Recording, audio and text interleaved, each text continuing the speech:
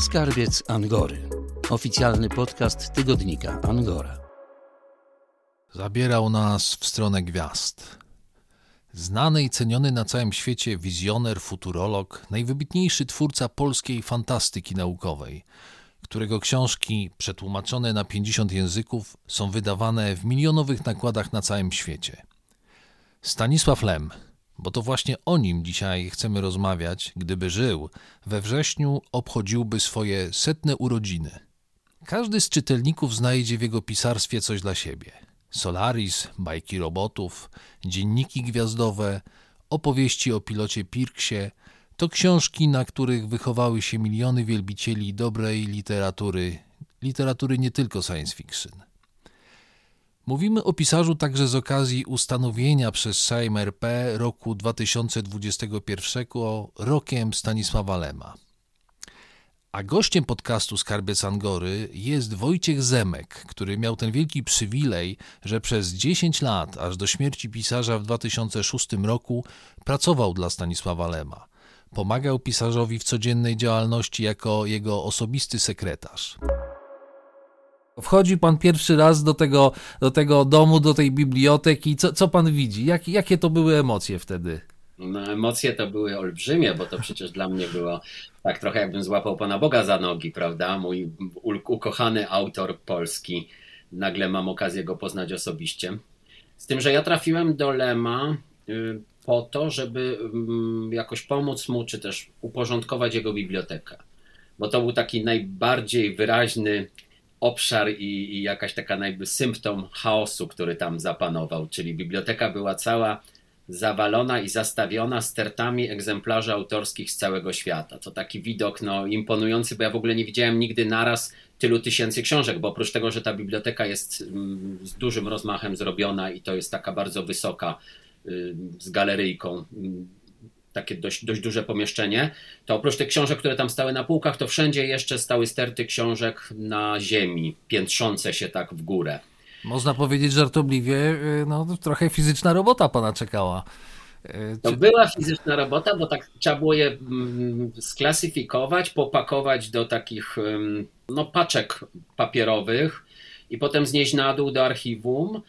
I natychmiast oczywiście się okazało, że to jest zupełnie zły algorytm działania, bo jak tylko zapakowałem to do paczki, to któryś z tych egzemplarzy okazywał się być potrzebny albo jako egzemplarz autorski, albo jako egzemplarz dla wydawcy, albo jako jakiś egzemplarz dla biblioteki, w związku z tym trzeba było wszystko rozpakowywać. Ale tak, początkowo to była taka praca, trochę się podszkoliłem, bo ja nie byłem ekspertem z bibliotekarstwa, więc tak do końca nawet nie wiedziałem, jak to się robi, w sensie co powinno z książki wyciągnąć. Głównie tak, pakowałem, nosiłem na dół i udało się taką stajnię, może stajnia Augiasza to źle powiedziane, ale udało się to jakoś uprzątnąć. No dobrze, pytanie jeszcze o genezę spotkania, bo to pewnie nie jest tak, że znalazł pan ogłoszenie na stronie pracuj.pl. Jak to było, że trafił pan do pisarza? Wie pan co, to jest tak, że polecił mnie profesor Jarzemski. Profesor Jarzemski to, nie wiem czy wszyscy słuchacze i czytelnicy mają świadomość, jest chyba najwybitniejszy znawca twórczości Stanisława Lema i co nie jest częste, był w pełni akceptowany przez samego mistrza. To znaczy Lem cenił jego dokonania na polu lemologii i był bardzo zadowolony, że właśnie Jarzemski się nim zajmuje zawodowo. A ja z kolei chodziłem na polonistyce jako wieczny student, bo ja studiowałem ponad 20 lat i to tak solidnie z roku na rok, więc chodziłem do niego na seminarium magisterskie i tam wykazywałem się najwyraźniej jakąś aktywnością i zainteresowaniem dotyczącym Lema i on zaproponował właśnie, że Lem szuka kogoś do pomocy, mnie polecił.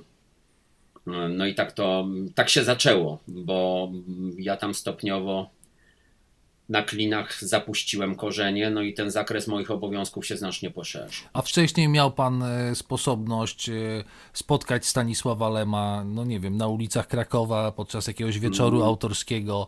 To była postać dla pana taka realna, czy baśniowa wręcz? Baśniowa wręcz, tak. Legenda taka, coś trochę jak Bóg na Olimpie, tak. To zresztą jest bardzo adekwatne określenie. To było moje pierwsze z nim spotkanie.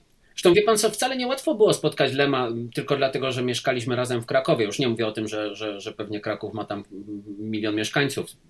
Nie jestem pewien dokładnie ile. Natomiast Lem jednak nie miał takiej aktywności wtedy, żeby dużo miał spotkań autorskich, czy gdzieś tak występował publicznie.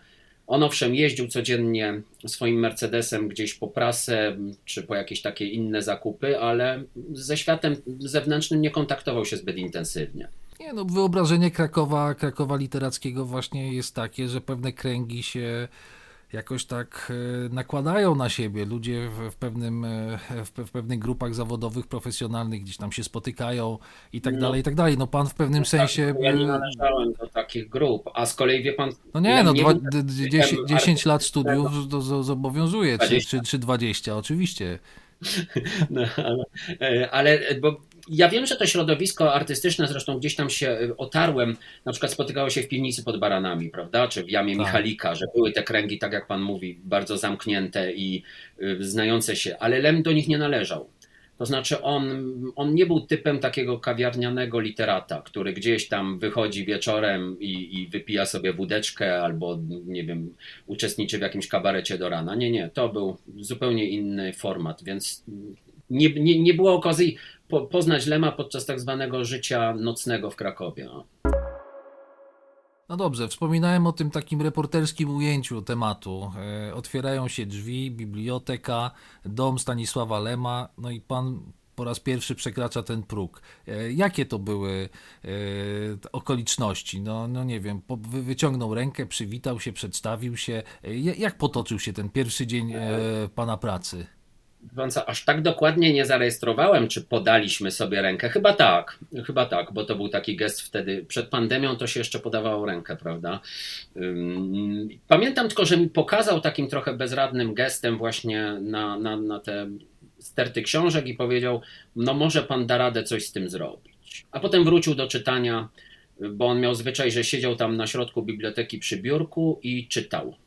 Czytał albo czasopisma, albo czytał książki. Właściwie cały czas pochłaniał właśnie jakąś tam wiedzę czy literaturę. No i taki był początek. Później pamiętam, co było dla mnie bardzo miłym zaskoczeniem. Przyszła pani Barbara, żona, i zapytała się, czy mam ochotę z nimi zjeść obiad. I potem się okazało, że jestem jakby na stałe się tam stołuję, No bo tam zawsze o godzinie 13 wszystkie inne zajęcia zamierały i była pora obiadowa. Wszyscy siadali przy stole i spożywali wspólnie posiłek. No tak, no, funkcjonowanie w takim rodzinnym gronie to jest wielki przywilej dla osoby, w pewnym sensie jeszcze wtedy z zewnątrz, ale domyślam się, że mijały miesiące, mijały lata i te relacje no, stawały się chyba trochę inne niż na samym początku, kiedy były, podejrzewam, profesjonalne bardzo. No na pewno się zacieśniały. Można powiedzieć, że stałem się właśnie jednym z członków rodziny, bo też byłem zapraszany na różne uroczystości rodzinne i tam okołoświąteczne. Z tym, że też proszę pamiętać, to jest teraz trochę nietypowe, przynajmniej ja nie znam drugiego takiego przypadku, ale tutaj ten dom Stanisława Lema był prowadzony i urządzony trochę w stylu i formie dawnych dworków szlacheckich. Że to rzeczywiście było takie miejsce otwarte, gdzie spotykali się ludzie z pewnego kręgu, gdzie jakieś takie emanowała kultura. To nie była taka zamknięta, wąska grupa rodzinna, tylko jednak miało taką formę, powiedzmy, no. Rok, w którym rozpoczął pan pracę, to mniej więcej, bo to jest czas, kiedy Wisława Szymborska dostała Literackiego Nobla, czy noblistka gdzieś tam pojawiała się w tej orbicie Stanisława Lema? To znaczy oni utrzymywali dość bliskie kontakty, znali się. Wiem, że jest ta słynna anegdota, że kiedyś Szymborska z Lipską były u Lema, na jakimś przyjęciu i on wtedy powiedział o tych ciastkach i że powinien wetknąć tabliczki z cenami, żeby panie wiedziały, jak bardzo wykosztowaliśmy się. Ale za moich czasów nie. Ja nie poznałem Szymborskiej, nie widziałem jej tutaj na Klinach przez te 10 lat. Panie Wojciechu, domykając ten wątek profesjonalny, jeszcze chciałem zapytać, w jakich godzinach pan pracował? Bo wiem, że Stanisław Lem wstawał o 4 rano, palił w kominku i zaczynał pisać na tej swojej maszynie do pisania. Rozumiem, że pan trochę później mógł wpadać. Nie, no ja już tutaj, jak już wszyscy domownicy wstali, było po śniadaniu, no trudno, żebym tu z butami komuś wchodził o świcie. Nie jestem jedną z naszych instytucji państwowych, natomiast zaczynałem pracę o 11, o ile dobrze pamiętam, 10 albo 11, ale byłem dłużej, to znaczy chyba koło 18 kończyłem. Taki troszkę przesunięty miałem. Trochę przesunięte godziny pracy, żeby się też dostosować właśnie tutaj, no i zapewnić jakieś minimum prywatności, bo to też było ważne. Tak trochę żartobliwie, proszę tego nie odebrać jako złośliwość, jak pan to łączył ze studiami? No to już był ten mój końcowy etap studiów, który też chyba trwał jakieś 10 czy 8 lat, bo ja obroniłem się już po śmierci Stanisława Lema, no więc to o czym świadczy. Tu mam takie pompatyczne pytanie do pana jeszcze. Kim był dla pana Stanisław Lem na początku znajomości, a kim stał się po 10 latach, nie wiem, współpracy? Nie wiem, czy była jakaś dramatyczna zmiana. No, oczywiście na początku był dla mnie takim rodzajem półboga, taką gwiazdą, prawda, że kimś z zupełnie innej sfery. No potem w miarę codziennych kontaktów to trochę to spowszedniało. Stał się może trochę bardziej pracodawcą, bo była przecież między nami oprócz wszystkich innych też stricte relacja pracodawca-pracownik, której on akurat nie nadużywał, mam wrażenie. To znaczy on nigdy nie wykorzystywał tej służbowej jakby zależności. No ale też taka była. Siłą rzeczy przez 10 lat taka relacja musi się ocieplić i musi się stać bardziej osobista, prawda? Więc, ale zawsze pozostał i mistrzem, i zawsze jakimś olbrzymim autorytetem. Wiem, że to tak trochę brzmi, jakbyśmy na akademii rozmawiali, ale nie widzę tutaj jakiejś diametralnej zmiany w stosunkach. A szefem był jakim? Wymagającym? Zdarzało się, że burknął, obsobaczył, czy raczej takie rzeczy nie miały miejsca? Gwałtownym, można powiedzieć. Bardzo też niecierpliwym. On tam nie uznawał tych wszystkich jakichś tam konwenansów i takich savoir-vivre'ów i takich jakichś, wie pan, podchodzenia czy owijania w bawełnę. Jak miał coś do powiedzenia, to mówił, bo szkoda mu było czasu na jakieś właśnie zabawy. No, bywało też na przykład, że wymagał czegoś ode mnie, żeby to było zrobione już teraz, natychmiast, bo nie lubił czekać, bo był niecierpliwy, bo jemu się śpieszyło. On miał taki poznawczy napęd, był bardzo dynamiczną osobowością, więc, ale powiedzieć, żeby on był jakimś takim szefem ze złych snów, które powoduje jakieś, nie, dla mnie nie. Tu chyba też trzeba przypomnieć, że Stanisław Lem jest być może najchętniej tłumaczonym polskim pisarzem. To jest ponad 40 języków? To jest 50 języków. 49, tak, mamy taką listę 49 języków twardą, w sensie tam 50 język chyba się dopiero teraz na fali stulecia może się uda kazachski. Aha, no i luksemburski jeszcze będzie, ale to są takie pojedyncze tylko teksty. Kilka pytań dotyczących biografii Stanisława Lema, ale naprawdę króciutko, bo tak jak ustaliliśmy, to jest temat rzeka. Jakie elementy biografii mistrza są dla pana najważniejsze, najciekawsze? Na co chciałby pan podczas tej krótkiej rozmowy zwrócić uwagę? Bo myślę, że tutaj warto też naszym czytelnikom, słuchaczom przypomnieć, że Stanisław Lem ukończył medycynę. Zaczynał nie jako pisarz, taki klasyczny prozaik, ale zaczynał od poezji. Pisał też świetne słuchowiska, a jego takim prawdziwym powołaniem okazała się jednak proza zawieszona między fabułą a esejem. Chciał być takim filozofem pod koniec swojej twórczości. Jakie elementy biograficzne tutaj warto wyciągnąć? Czy pan bardziej myśli o jego elementach biografii zawodowej, czy jakby takich osobistych wydarzeniach? Ja Bo to myślę bardziej o chyba osobistych wydarzeniach. Nie chcę tutaj tego wątku wojennego jakoś bardzo eksplorować, bo to jest, no wiadomo, temat na osobną historię, ale ten Lwów, czasy wojny, to są na pewno bardzo istotne chwile dla pisarza. No to musiało być jakieś piekło w ogóle, o którym niewiele wiemy. No teraz się dowiadujemy coraz więcej dzięki pracom wykopaliskowym i odkrywczym, wręcz archeologicznym profesor Gajewskiej, prawda, która gdzieś ten temat złapała i nagle okazało się, że tam się kryją całe pokłady, dotąd dla czytelników Lema zupełnie nieznane.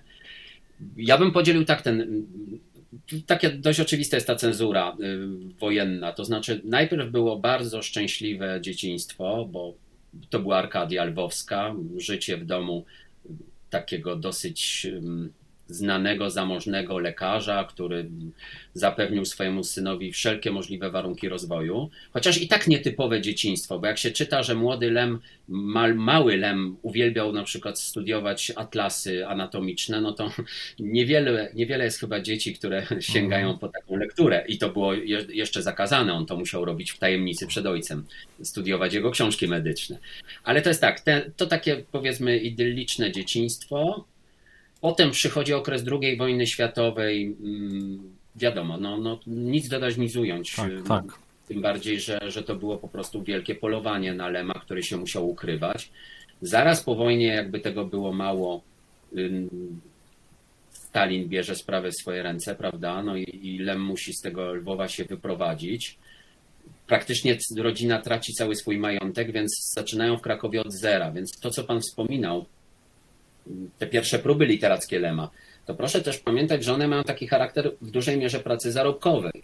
On musiał mieć z czego żyć i ja mam poczucie, że te pierwsze opowiadania publikowane w tych różnych czasopismach to są takie kawałki, które po prostu miały zapewnić jakieś materialne środki na życie, no bo z czegoś trzeba było utrzymać rodzinę. I też komunizm miał wpływ na wybór takiej, a nie innej drogi pisarskiej Lema, no bo jednak cenzura, która zatrzymała pierwszą książkę, spowodowała, że on uciekł w kierunku science fiction. No to się okazało bezpieczne rozwiązanie. Jasne. Potrzebował też jakiejś pieczątki w dowodzie. No dla nas teraz te czasy są w pewnym sensie niewyobrażalne, ale bez pieczątki o zatrudnieniu człowiek był traktowany jako tak zwany pasożyt społeczny. No więc stąd nie bardzo miał wybór, tylko musiał zacząć wydawać książki. Musiał pisać książki, które wyda jakiś państwowy wydawca. A proszę dwa słowa powiedzieć o czasach emigracji. Lata 83-88. Pisarz przebywał wtedy w Berlinie, ale przede wszystkim Austria, Wiedeń. Jakie to były lata dla Stanisława Lema? Oj, kiepskie. Bo to z jednej strony trochę wiek się już odzywał. On w Wiedniu przeszedł szereg poważnych operacji. Też miał jakieś pewnie obawy i wątpliwości właśnie dotyczące strony materialnej, czy będzie w stanie utrzymać rodzinę gdzieś tam za granicą. Oni tam wynajmowali dom, bo to lokum, które im zaproponowały władze austriackie, to było takie trochę lokum dla uchodźców. Wie pan, taki dom, gdzie mieszkali przesiedleńcy z różnych krajów na świecie, więc to dalekie było od komfortowego.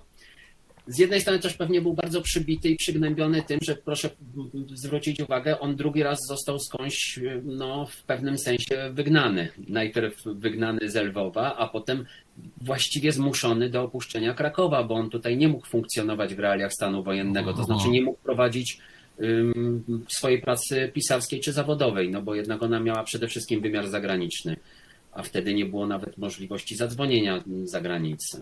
Także ten okres akurat to tutaj nawet często się wspominało bardzo źle. Plus chyba tam się odezwały jakieś też ksenofobiczne elementy czy też aspekty ze strony Austriaków. Oni chyba nie przyjmowali nigdy ludzi właśnie z innego kraju z otwartymi rękoma. Potem rzeczywiście rząd austriacki docenił Lema, bo dostał nawet państwową nagrodę pisarską, bo to była nagroda imienia Kafki, taka bardzo prestiżowa. I ja mam wrażenie, że oni wtedy dostrzegli, że mogliby sobie Lema jakby przejąć, zagospodarować, że mogliby się nim potem pochwalić, że to jednak był Austriak, może za dużo powiedziane, ale gdyby dostał obywatelstwo, no to jakoś by skorzystali na tym. No bardzo ciekawe rzeczy pan mówi, bo to jest rzeczywiście bardzo intrygujący element biografii. Wie pan co, oni mu zabronili w pewnym momencie nawet pisania tam książek, bo pisanie książek oznaczałoby pracę zarobkową. Tak, a on nie miał na to pozwolenia. Dość kuriozalna sytuacja. On nie miał pozwolenia na pracę w Austrii. W związku z tym bo on wtedy napisał Fiasko i Pokój na ziemi. Ale to tak właśnie pisał niemal trochę w konspiracji i w ukryciu. Wspomina pan o wieku, o tym, że Lem, tak jak każdy z nas, zaczął się starzeć w pewnym momencie. Czy to, że odebrał wykształcenie medyczne, że był lekarzem z wykształcenia, towarzyszyło mu w życiu? Nie wiem, wiedział jaki lek sobie podać, wiedział gdzie nacisnąć, miał taką oczywiście większą świadomość niż przeciętny człowiek, ale wykorzystywał to podczas rozmów z panem, gdzieś te elementy medyczne były obecne? Na pewno, to znaczy on miał bardzo analityczne podejście do samego człowieka. On cały czas widział jakby tę naszą konstrukcję. To zresztą w jego książkach jest niesłychanie, prawda, częste i obecne, że on tak jakby potrafił nas od wewnątrz trochę naszkicować. Myślę, że w życiu też mu to w jakiejś tam mierze pomagało, a jeszcze trzeba pamiętać, że pani Barbara też była lekarzem, tylko radiologiem. No to więc to była rodzina, gdzie można powiedzieć, że tej medycyny było aż za dużo. Stanisław Lem pisał o człowieku, był wielkim humanistą. Jaki obraz ludzkości wyłania się z pisarstwa Lema? Ja wiem, że to jest temat co najmniej, żeby doktorat napisać. Pytam też w kontekście tej pandemii, która nas teraz atakuje z różnych stron. Nie wiem, gdyby tak przymknąć oczy i się zastanowić, jaki byłby stosunek Stanisława Lema do wirusa, do szczepień, do tego wszystkiego, co nam pandemia zgotowała na całym świecie. To jest tak, bo tu dwa tematy pan poruszył. Jeśli chodzi o stosunek do człowieka, to ja się zgadzam z takim podejściem do twórczości Lema, że on prezentował właśnie taki nacechowany dystansem humanizm. To znaczy, że cały czas człowiek pozostawał jakby w centrum widzenia Lema. On nigdy nie uciekał od naszego gatunku. To jest tak naprawdę człowiek i jego tam, nie wiem, ograniczenia i możliwości i jego jakieś tam gatunkowa specyfika, to jest to, co Lema interesowało i to, czemu on poświęcił swoją twórczość. Natomiast on traktował człowieka z pewnym dystansem, z pewną, jak nie wiem jak to nazwać, z takim sceptycyzmem, w tym sensie, że ludzkość jednak ma takie skłonności nie najwyższych lotów. Tu jest ta anegdota, pozwolę sobie powiedzieć, bo ona chyba najlepiej podsumuje stosunek człowieka stosunek Lema do gatunku ludzkiego.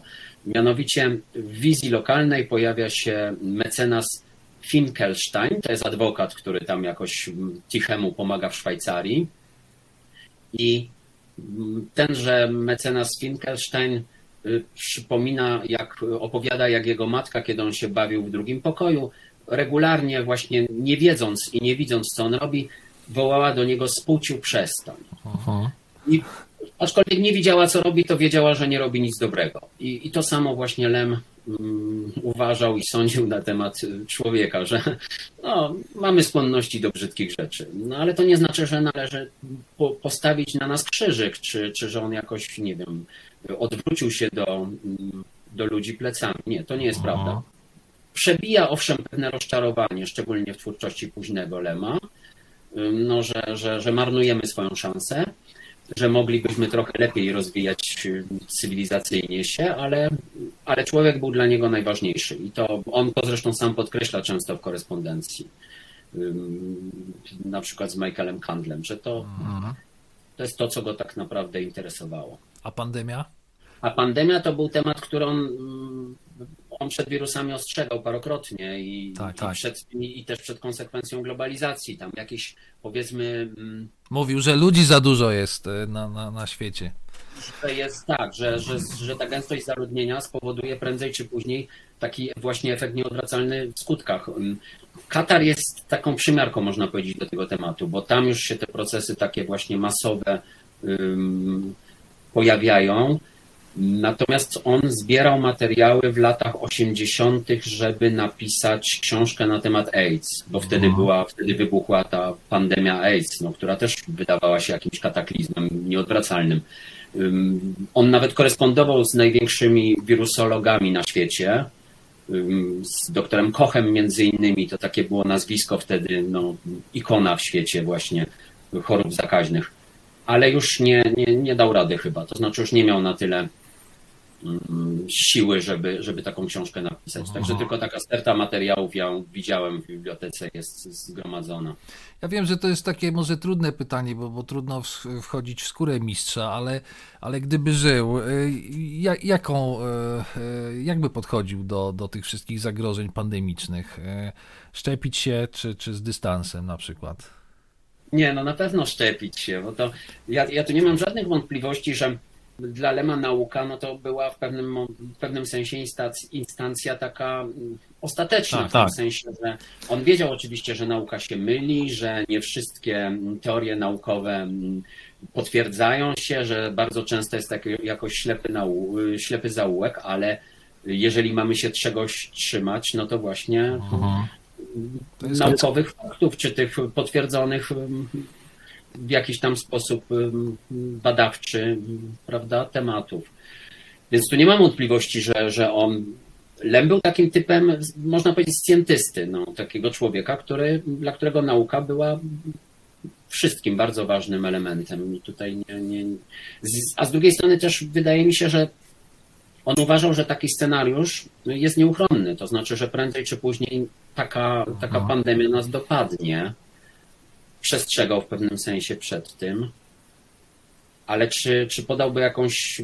Tu chyba nie ma nikogo, nawet człowiek tego formatu co Lem, który tam łączył wiedzę z wielu różnych dziedzin, co w dzisiejszych czasach jest niesłychanie ważne właśnie, to chyba nie ma takiej osoby, która byłaby w stanie jakąś gotową receptę, prawda, przedstawić i powiedzieć róbmy to albo róbmy tamto. Ja wiem na pewno, że Lem wzywał do pewnego samoograniczenia się. To znaczy, żeby to, co teraz zresztą postulują wszystkie ruchy ekologiczne, żeby jednak trochę ograniczyć naszą aktywność jako gatunku ludzkiego. O, tak, żeby jednak trochę mniej konsumować. Taki minimalizm. Tak, a bardziej zwrócić uwagę na konsekwencje naszych działań. No, to też zresztą on miał za złe, jeżeli chodzi o rozwój ludzkości, czyli ten taki gwałtowny i łapczywy konsumeryzm, takie, czy konsumpcjonizm, nie wiem, które sformułowanie jest bardziej poprawne, ale to, że to wszystko idzie w takim kierunku merkantylnym, komercyjnym. Pewnie często też jest pan pytany, jakie przyrządy, czy jakie zjawiska na świecie Stanisław Lem przewidział w swojej twórczości. Ja przygotowując się do tej rozmowy wyczytałem, że pisał o czymś, co można dzisiaj nazwać pendrive'em. Wspomina pan o tych wszystkich pandemiach, ale też wyczytałem takie zdanie, że gdyby konstruktorzy, biznesmeni słuchali Lema, to by często nie wchodzili w jakieś bardzo ryzykowne, często bardzo kosztowne inwestycje. Nie wiem, czy chodzi o jakiś przemysł lotniczy, czy kosmiczny. W każdym razie Lem wiele rzeczy przewidział, które zakończyły się już w tym realnym świecie, nie świecie książek, po prostu bankructwami. Tak, znaczy przykład, jaki mogę podać, to co pisał o samolotach ponaddźwiękowych. To rzeczywiście uzasadnienia i to się sprawdziło. No, jakby przewidział smutny koniec projektu Concorde czy temu podobnych, ale on też na przykład był bardzo sceptyczny. To zabrzmi teraz paradoksalnie. przynajmniej za moich czasów, jeśli chodzi o podróże międzygwiezdne. Ja sądzę, że on, słysząc te plany lotu na Marsa, popukałby się w głowę, bo podkreślał, że z jednej strony one się na pewno nie opłacają, ale też twierdził, że jednak my jesteśmy,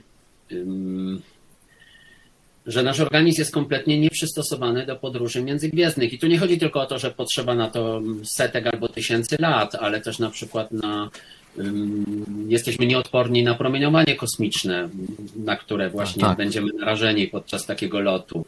No tam nie wiadomo, jak podziała ten stan nieważkości przy tak długiej podróży. On podkreślał, że to raczej, że epoka lotów, takich prawdziwych, masowych lotów kosmicznych nigdy nie nadejdzie. Jesteśmy po prostu takimi stworzeniami, które są przystosowane do bytowania gdzieś tam, tak jak zaczęliśmy, na równinach, na sawannach, w ciepłym klimacie i zbierania bananów. Natomiast... No zobaczymy, czy czas pokaże, ale chyba wszystko idzie w tym kierunku, który mistrz przewidział, bo tutaj się nie należy spodziewać jakichś chyba spektakularnych sukcesów. Tak.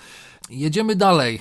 Mam pytanie dotyczące recepcji. Kto sięga po książki Lema? Przez pana ręce przechodzą pewnie jakieś badania, jakieś przekłady, mnóstwo różnych dokumentów. Jaka jest grupa najbardziej takich typowych czytelników Stanisława Lema?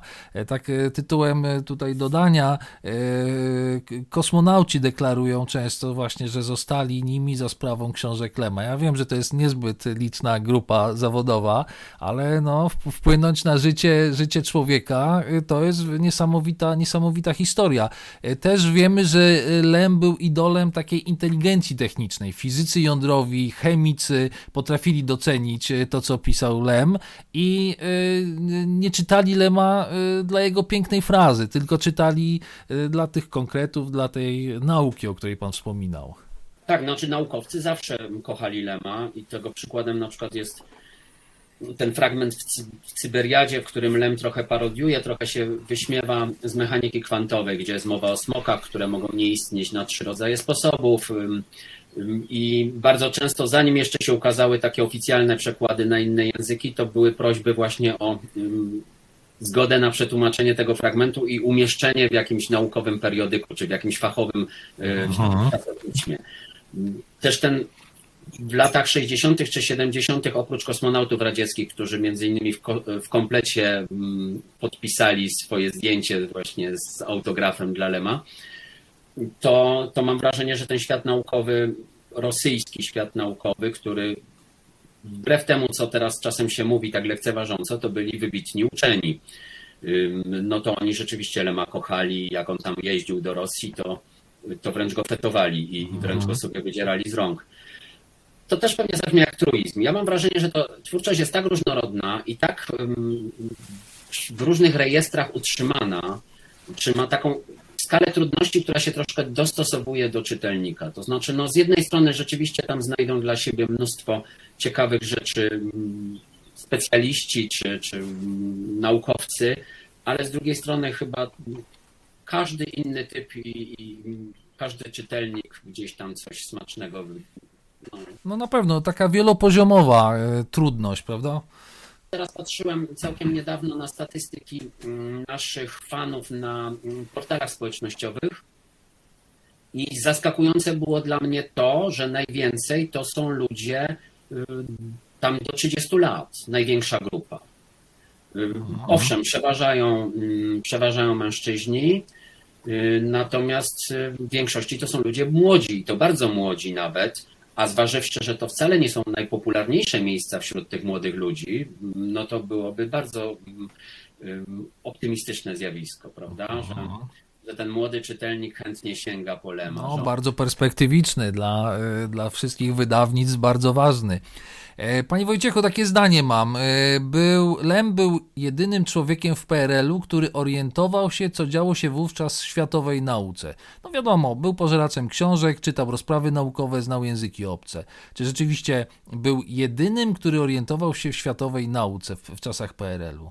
też podejrzewam, że mieliśmy bardzo wielu wybitnych uczonych w czasach PRL-u i którzy byli w stanie to śledzić.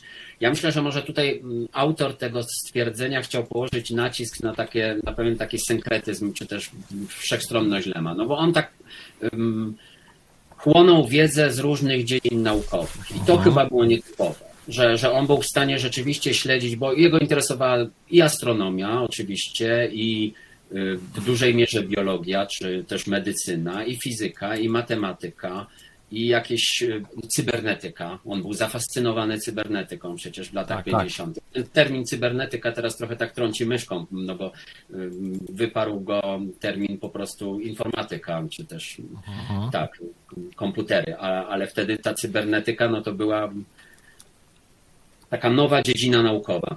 Także to bardziej chyba o to chodzi, że fenomenem jego rzeczywiście było to, że potrafił z tych wielu różnych dziedzin zasysać wiadomości z całego świata. Na pewno pomógł mu fakt, że znał bardzo dobrze 7-8 języków. To znaczy posługiwał się biegle językiem niemieckim, językiem angielskim i rosyjskim. No takie najważniejsze języki wtedy naukowe to on opanował w stopniu doskonałym. Angielskiego nauczył się czytając cybernetykę Wienera, czyli proszę sobie wyobrazić, tę książkę nawet ktoś, kto doskonale zna język, to byłaby dla niego potwornie ciężka lektura, a on nie znając praktycznie, czy tak bardzo słabo mówiąc po angielsku, ze słownikiem w ręku, potrafił tę książkę przeczytać i nauczyć się jeszcze języka. Niesamowite. Ustaliliśmy, że miał szczęście do czytelników, a jak było z krytyką literacką? Trafiłem na taką opinię krytyka literackiego pana Piotra Kuncewicza, który wspomina, że pisząc kiedyś o Lemie, użył określenia wielki.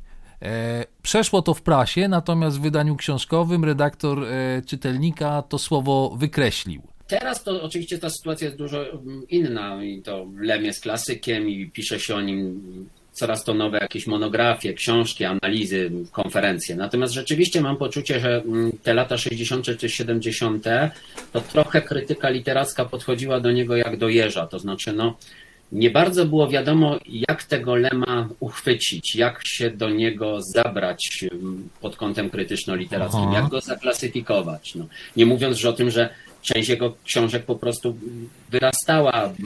przerastała epokę, więc już zupełnie był takim egzotycznym ptakiem, którego nie bardzo było jak sklasyfikować. No i te jego żale Stanisława Lema, że w oficjalnych omówieniach literatury polskiej jest pomijany i że częściej się, na przykład w Niemczech o nim mówiło w latach 70., częściej właśnie się ukazywały na temat Lema prace po niemiecku niż po polsku, no to jest uzasadniony.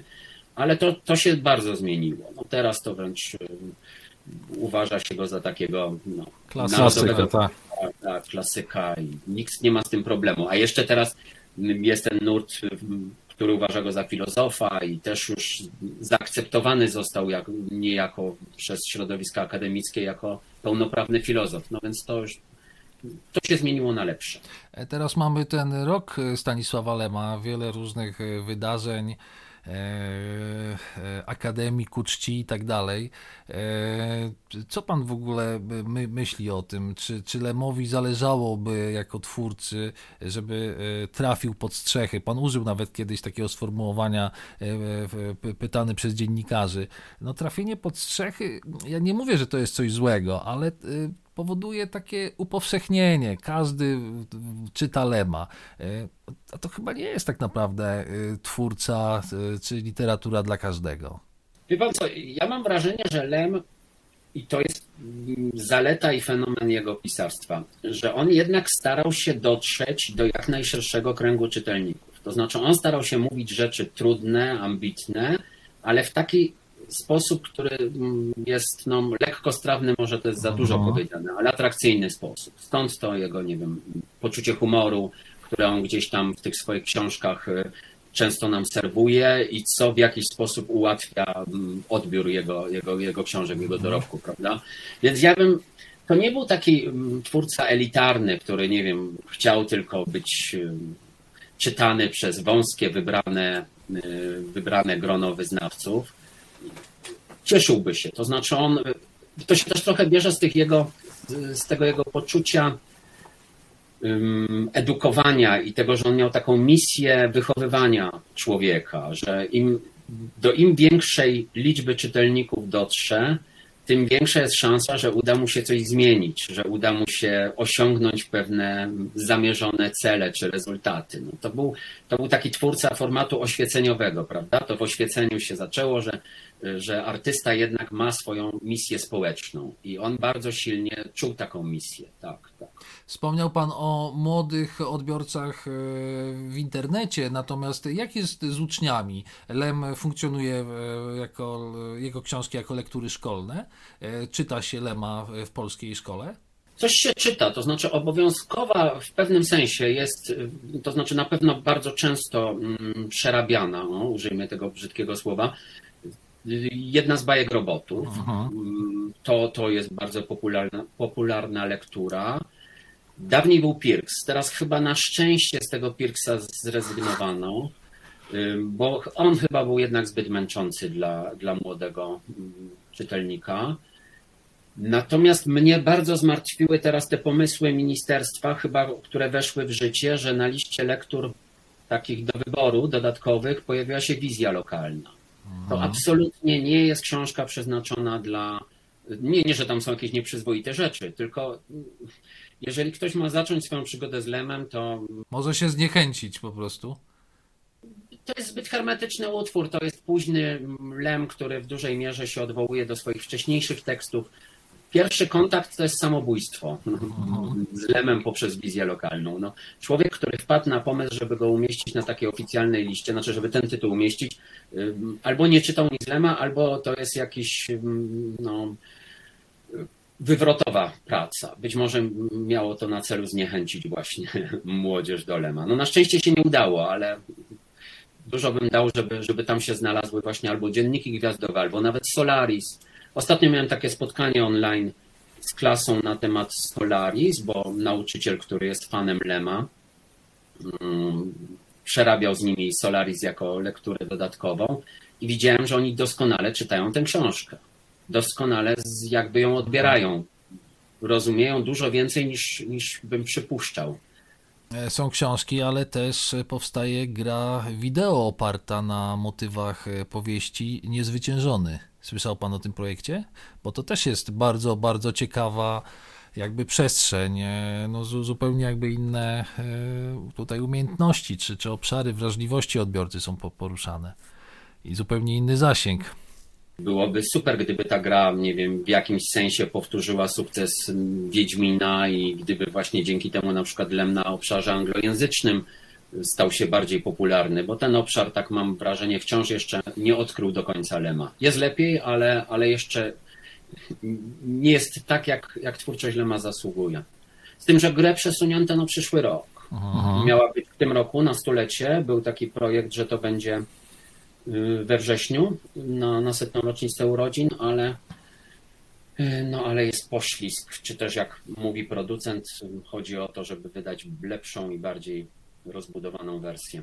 Powoli kończąc, jeszcze chciałem Pana zapytać, czy to jest prawda, że Lem był przymierzany do Nobla, mimo że był twórcą science fiction? Na pewno był kilkakrotnie zgłaszany, gdzieś był na tej shortliście, tak to nazwijmy. Natomiast słusznie to profesor Jarzębski powiedział, że ta etykieta science fiction, to była dla Lema... Ciągnęła w dół, niestety. Ciągnęła w dół dla Akademii Sztokholmskiej, to było niewybaczalne. Tym bardziej, że ta literatura science fiction, szczególnie w latach 70., to się zrobiła taka drugorzędna. To nie był mainstream, to nie były najwyższego lotu utwory literackie. I on był traktowany za długo. Teraz oczywiście już nikt nie mówi, że Lem to typowy pisarz science fiction, wręcz się pojawiły jakieś takie określenia speculative fiction, czyli już takie jakby wyższy pułap literacki, ale wtedy go to trochę tak ograniczyło.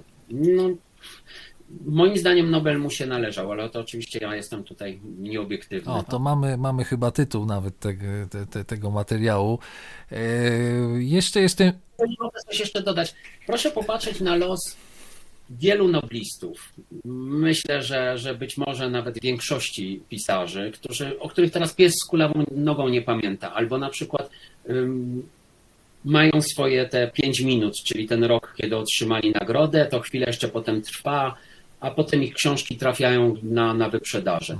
Więc powiem, że być może to, że Lem nie dostał Nobla, to niewiele zmieniło, albo nawet jakoś umocniło, sprawiło, że on jest takim, nie wiem, ponadczasowy. Może to jest troszkę naciągane. Oczywiście Nobel by się przydał. No. A był pod koniec życia twórcą spełnionym, jak przegląda się, pana zdaniem, jak przegląda się różne wywiady ze Stanisławem Lemem, różne opracowania, był szczęśliwy i zadowolony z tego zasięgu, z tych przekładów, z tego, co się dzieje wokół jego twórczości? Czy czuł pewien niedosyt? Mogłoby być lepiej?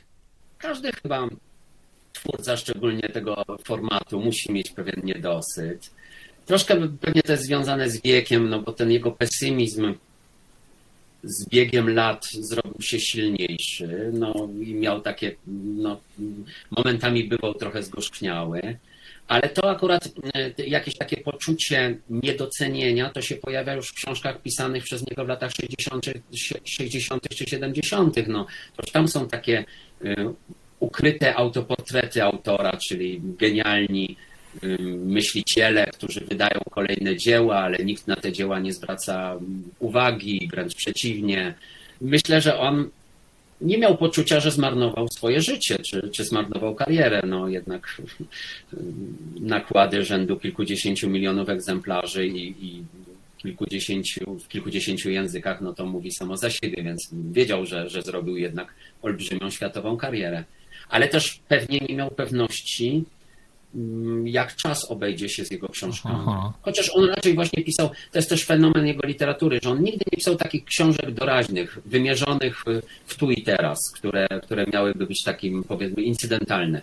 Jego książki pod tym względem doskonale się bronią, że nie wiem, 50-60 lat po wydaniu czytelnik bierze książkę do ręki i ma wrażenie, jakby ona została napisana właśnie całkiem niedawno. To jest wielka cecha, wielka zaleta. To jest taki przedłużony termin przydatności do spożycia, ale to jest właśnie to wizjonerstwo pisarza.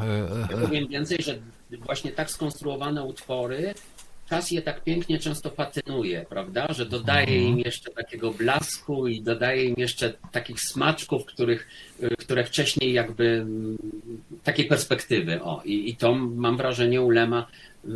Niektóre jego książki, takie jak na przykład Cyberiada z tym archaizowanym językiem, to ona w ogóle jest odporna na upływ czasu. To nie ma znaczenia, czy teraz, czy za 500 lat, to ona będzie dokładnie brzmiała tak samo, albo nawet lepiej. Panie Wojciechu, to wszystko wskazuje na to, że pracy panu na najbliższe kilkadziesiąt lat nie zabraknie. Ostatnie pytanie w związku z tym. Wspólnie z synem Stanisława Lema, panem Tomaszem, sprawujecie opiekę nad spuścizną po pisarzu.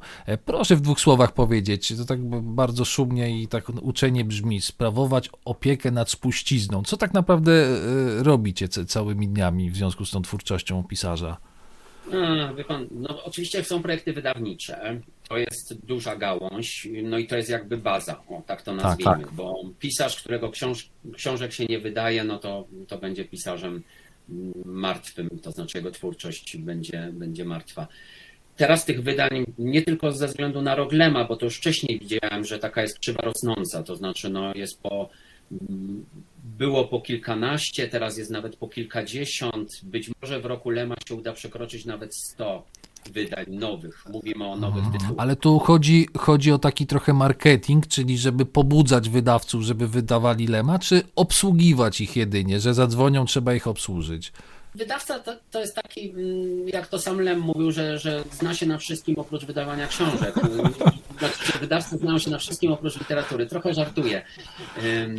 Natomiast oni też idą takim trochę owczym pędem. To znaczy, jeśli jeden wydawca, tu rynek anglojęzyczny jest takim drogowskazem. Jeśli jeden wydawca, tak jak teraz MIT wziął Lema, to wszyscy inni na całym świecie wtedy nagle się zaczynają interesować tymi książkami. Staramy się pewne działania marketingowe w skali globalnej prowadzić. To na pewno. No, tutaj internet jest bardzo pomocny, no bo dzięki niemu możemy dotrzeć do najdalszych zakątków globu. Ale też obsługa wydawców. No, jeżeli to mówimy o kilkudziesięciu nowych umowach wydawniczych rocznie, no to już się z tego robi kilka tygodni pracy.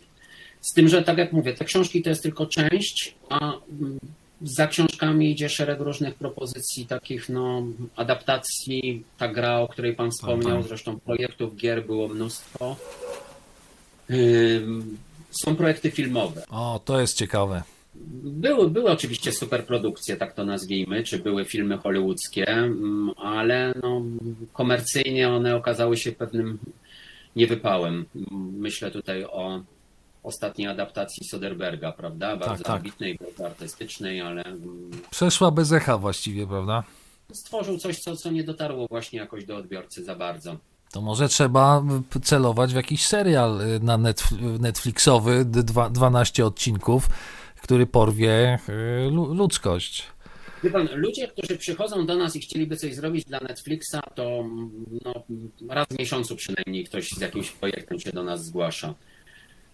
Tylko tutaj bardzo ciężko jest takie projekty na tym początkowym etapie jakby artystycznie zweryfikować. No i stąd pewna ostrożność i taka rezerwa, z jaką podchodzimy do tego, ale być może, teraz to się powinno wyjaśnić w ciągu kilku miesięcy, powstanie film na podstawie Niezwyciężonego w Ameryce, no to byłoby być może taka rzecz, która znalazłaby wielu odbiorców, no bo Niezwyciężony to jest niemal gotowy scenariusz. A czy na pewno te budżety tutaj mają pewne znaczenie, bo to nie są, tak mnie się przynajmniej wydaje, łatwe filmy w realizacji.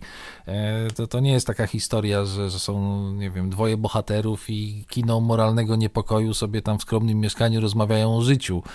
No to są takie projekty, musi być wizyjność. Nie można by zrobić, mógłby to być film niskobudżetowy. Kwestia wtedy właśnie, czy dotarlibyśmy, czy przebilibyśmy się, no bo film niskobudżetowy z reguły ma bardzo wąski i taki ograniczony odbiór.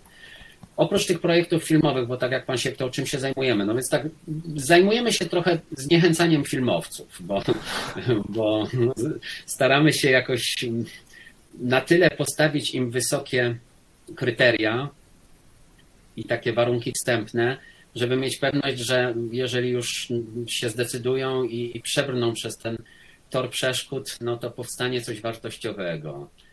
Ale takiej pewności niestety w świecie filmu nigdy nie ma.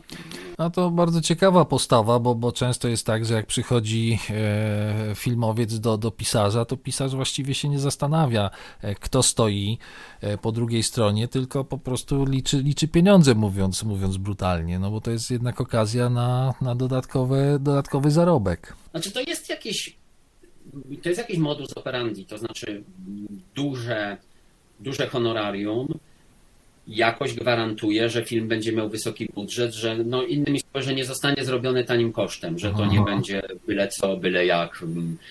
Ale to nie jest chyba kryterium dla nas, dla Tomka Lema jakby najważniejsze.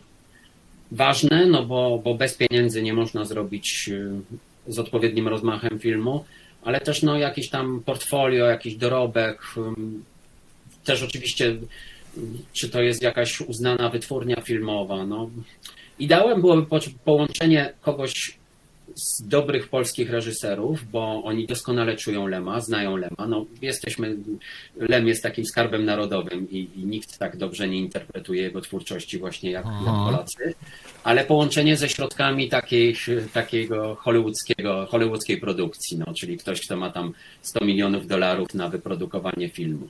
Co akurat teraz wydaje mi się jest coraz bardziej realne, bo te budżety Netflixowe czy innych platform streamingowych to są gigantyczne. Tutaj tak naprawdę powiem tak, im bardziej brakuje pomysłów niż pieniędzy w tym momencie, tak to widzę. Oni bez przerwy szukają jakby nowych inspiracji, tak bym to określił. Więc kto wie, no. Dużo obiecujących projektów jest na horyzoncie, ale nic na razie konkretnego nie mogę powiedzieć. Nie dlatego, że nie mogę, bo mam zapieczętowane usta, tylko że... Nic konkretnego, jasna sprawa. Ostatnie pytanie. Jak zadzwonię do pana za 20 lat, co będzie ze Spuścizną Lema? Będzie czytany? Będzie wywoływał emocje u kolejnych pokoleń Polaków? Ogólnie, ludzi na całym świecie nawet, szerzej. Myślę, że to trzeba być prorokiem, trzeba by było być prorokiem formatu Lema, żeby udzielić jakiejś odpowiedzi takiej jednoznacznej, czy też wiarygodnej na pana pytanie. Nie, bo tak bardzo, bardzo wizualnie pan powiedział, książki na wyprzedaży. To jest najgorsze chyba, co może się zdarzyć pisarzowi. Napisze książkę i książka jest potem sprzedawana za złotówkę. No to jest to właśnie, co jak pan słusznie zapytał, mogłoby spowodować frustrację i jakieś takie poczucie, że pisarz jest niespełniony w momencie, kiedy jego książki gdzieś tam trafią do taniej książki. Mnie się wydaje, że ta twórczość obroni się, to znaczy, że ona będzie na tyle zawsze aktualna i na tyle zawsze trafiała w gusta odbiorcy, że nigdy nie gdzieś tam nie zostanie zepchnięta czy wypchnięta z rynku. Ale pewności nie ma. Nie wiemy nawet za 20 lat, nie wiem, jakie będą nowe technologie, czy jakie będą nowe formy, prawda, rozrywki, czy literatura. Chociaż ta śmierć literatury to już parokrotnie była obwieszczana. A najwyraźniej literatura ma się dobrze i wciąż budzi emocje i wciąż jest ona takim punktem wyjścia dla innych sztuk, prawda? Bo to też jest istotne, że bez dobrej książki czy bez dobrego scenariusza nie ma mowy o dobrym filmie czy o dobrej grze komputerowej, więc jednak na początku musi być książka, musi być tekst pisany.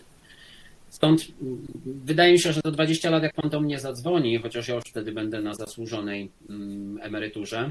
Czy można przejść na emeryturę, jeżeli chodzi o twórczość Lema? Myślę, że to nie wchodzi w grę w ogóle. Wie pan, to zawsze było dla mnie coś więcej niż praca, to znaczy to nie była takie przychodzenie do biura na 8 godzin, tylko to po prostu było moje życie i jest dla mnie moim życiem i moją pasją i to jest fantastycznie, że udało mi się połączyć te dwie rzeczy.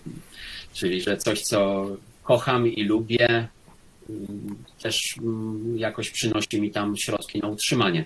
Więc na pewno za 20 lat dam się pokroić za literaturę Lema, ale nie sądzę, żebym już aktywnie się tym zajmował. Tym bardziej, że mam poczucie, że trzeba oddać pałeczkę młodemu pokoleniu. To znaczy, że na pewno są rzeczy, których ja już nie dostrzegam, to znaczy nie potrafię zrobić, a ktoś młody i otwarty i z nowymi jakby pomysłami będzie mógł zrobić, więc trzeba też im dać szansę.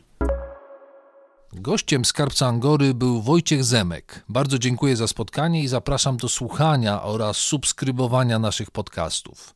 Można je znaleźć na naszej stronie internetowej angora.com.pl, w serwisie YouTube oraz w największych serwisach podcastowych Spotify, Google Podcast, Apple Podcast i SoundCloud. Zapraszam już za tydzień. Rozmowę zmontował Wojciech Barczak, a poprowadził Tomasz Barański. Angora. Przegląd prasy krajowej i światowej. W każdy poniedziałek w kioskach na terenie całej Polski. Ale papierowe wydanie do kupienia także w Chicago, Toronto, Nowym Jorku, Dortmundzie i Wilnie. Angora. Wszystkie gazety w jednej. Zapraszamy do kiosków i do kupowania online. www.angora.com.pl